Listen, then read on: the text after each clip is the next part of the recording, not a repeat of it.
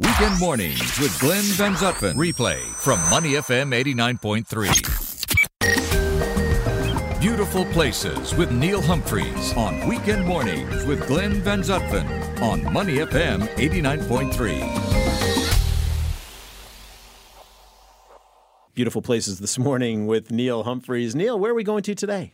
Well, as I said earlier, in tribute to my mother-in-law, we're going to Pirate Island.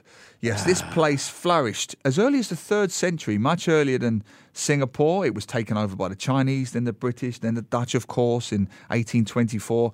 I'm talking about Pirate Island. Of course, I'm talking about Bintan. Yeah, now, nice. I know that some Singaporeans will be listening and saying, hang on a minute. He mostly talks about Singapore in beautiful places, which I do. But the way I see it, Bintan is practically little Singapore anyway, right? Or big Singapore, depending on your point of view. I went there earlier this week. I went to the lovely Bintan Lagoon Resort. You've been there, right? Yeah, years and years ago. I've been there a couple of times. I'm a big fan of it. As you know, Bintan is part of the Riau Archipelago. Yep. And Bintan Lagoon Resort has the magnificent Pasir Panjang beach, overlooks the South China Sea. I go there because it's quiet, it's peaceful. And also I go there because it reminds me of my caravan holidays as a kid, because it has that slightly all under one roof concept. Yeah. So you've got a jungle gym, you've got table tennis tables, you've got football tables, you've got snooker tables. Simple fun, right? Yeah, I'm a simple guy. Yeah. As you know, that is true. Thank you. And they've even installed those, which I've never played before, you may have, those electronic darts games that are now all the rage in Singapore. Yeah. And me and my daughter were on it all the time, non-stop. So we had a great time, peaceful, good food, relaxing time. 2 highlights of this trip that make it well worth going. You've got, as you say, all the simple pleasures, things to do, hang out at the beach, pool, sit by the bar, all of that you can do. We decided to do archery. Now, I've never done archery. I am no Robin Hood. I was going to say, that's kind of, take you back to your Sherwood Forest days, doesn't it? Yes, my William Tell days, yes. But we decided to take my 68-year-old mother-in-law, who can't be trusted some days with her own handbag. But today, on this occasion, we thought... You are going to have such an interesting brunch today. We did. Because you're assuming she's not listening, and I just have this feeling she's listening. Yeah, somehow. I'm going to send her the podcast after she's gone back to England. And I've got a picture of the scene, Glenn. It's overlooking the Bintan Lagoons golf course. Sure. Has a beautiful golf course. I'm not a golfer, but it's a beautiful golf course, beautiful view. And on the side, beside the driving range, they set up archery boards, the target boards. I've never done archery before, and it's the real thing. I think they call them targets, yeah. Archery targets. Targets. Yeah. So we set up the whole bow and arrow. And my mother-in-law, this lovely, sweet young Malay boy, kept saying, Grandma, okay, boleh, okay, can, Grandma, okay. Because I think he was worried about her age. I was worried about her age. And she said, yeah, no problem. First arrow, Glenn, she hits the ball. Get out. Honestly, none of us, it was a fluke. She never did it again. But first arrow, my 68, 69-year-old mother-in-law hits the ball. But then she gets excited, Glenn. Now, listeners have to picture what I'm doing here. So I'm miming holding the bow and arrow. So imagine my mother-in-law. One arm outstretched, the other arm back towards you. So my mother-in-law is actually holding up the bow and arrow. She pulls back the arrow, and she's holding her 3 fingers on the bow, as you have to. So she's about to release. And every time she did this, she would look at me, point at me, and go, am I doing it correctly, Neil? Could you please turn the arrow away from my chest? It's a plastic arrow, but from that distance, it will still do me considerable damage. Is that why you're wearing your big red Target shirt today? Exactly. I'm sorry. 3 arrows later, pulls back the arrow. Neil, is this right? Aims it straight at my head from a distance of 2 meters. Mother-in-law, again, please lower the bow and arrow if you're pointing it at me. I think there was a subtle message that she was trying to get across to you. Don't mess with the mother-in-law. I think it was completely subconscious. So that was one fantastic highlight. I don't want to brag, but I had 20 arrows, and I managed to get 14 into the target. I missed 6 completely. Okay. Some golfers had to duck. So we did that. I love my wildlife.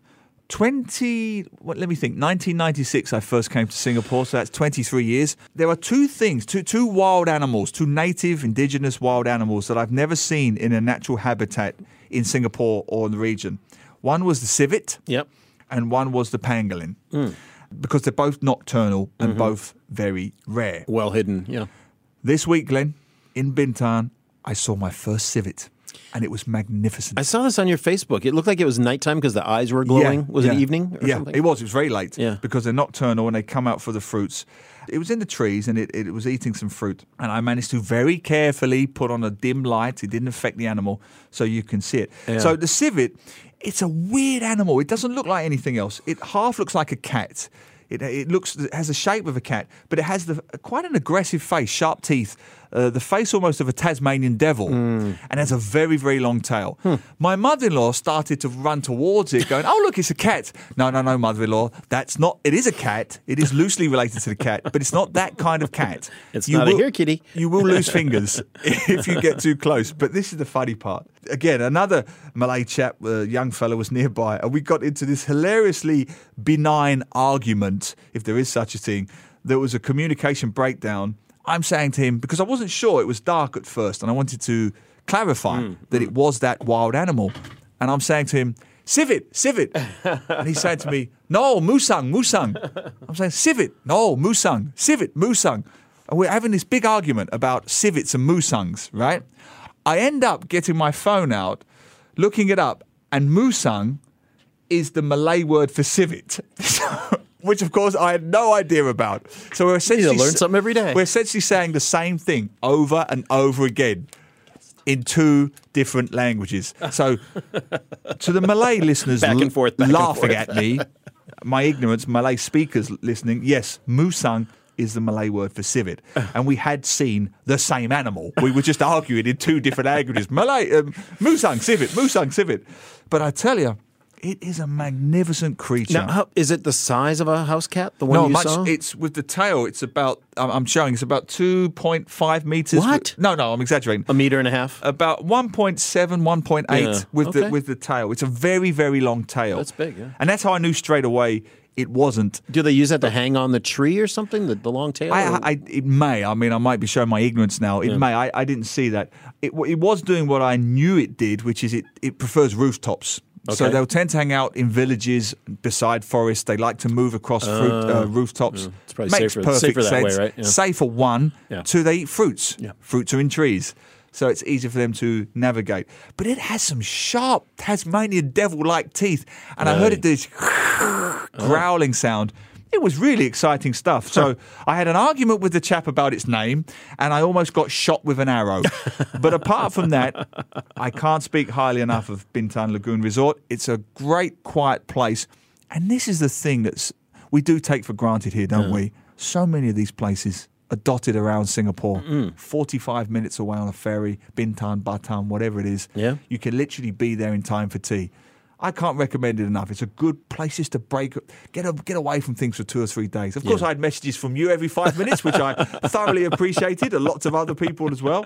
But it's great just to have that little breakaway. It's close, but far enough. Yeah, far enough. Yeah, I mean, you think you went from Tanamera? Yes, Tanamera, yes. So either Tanamera or Harbourfront.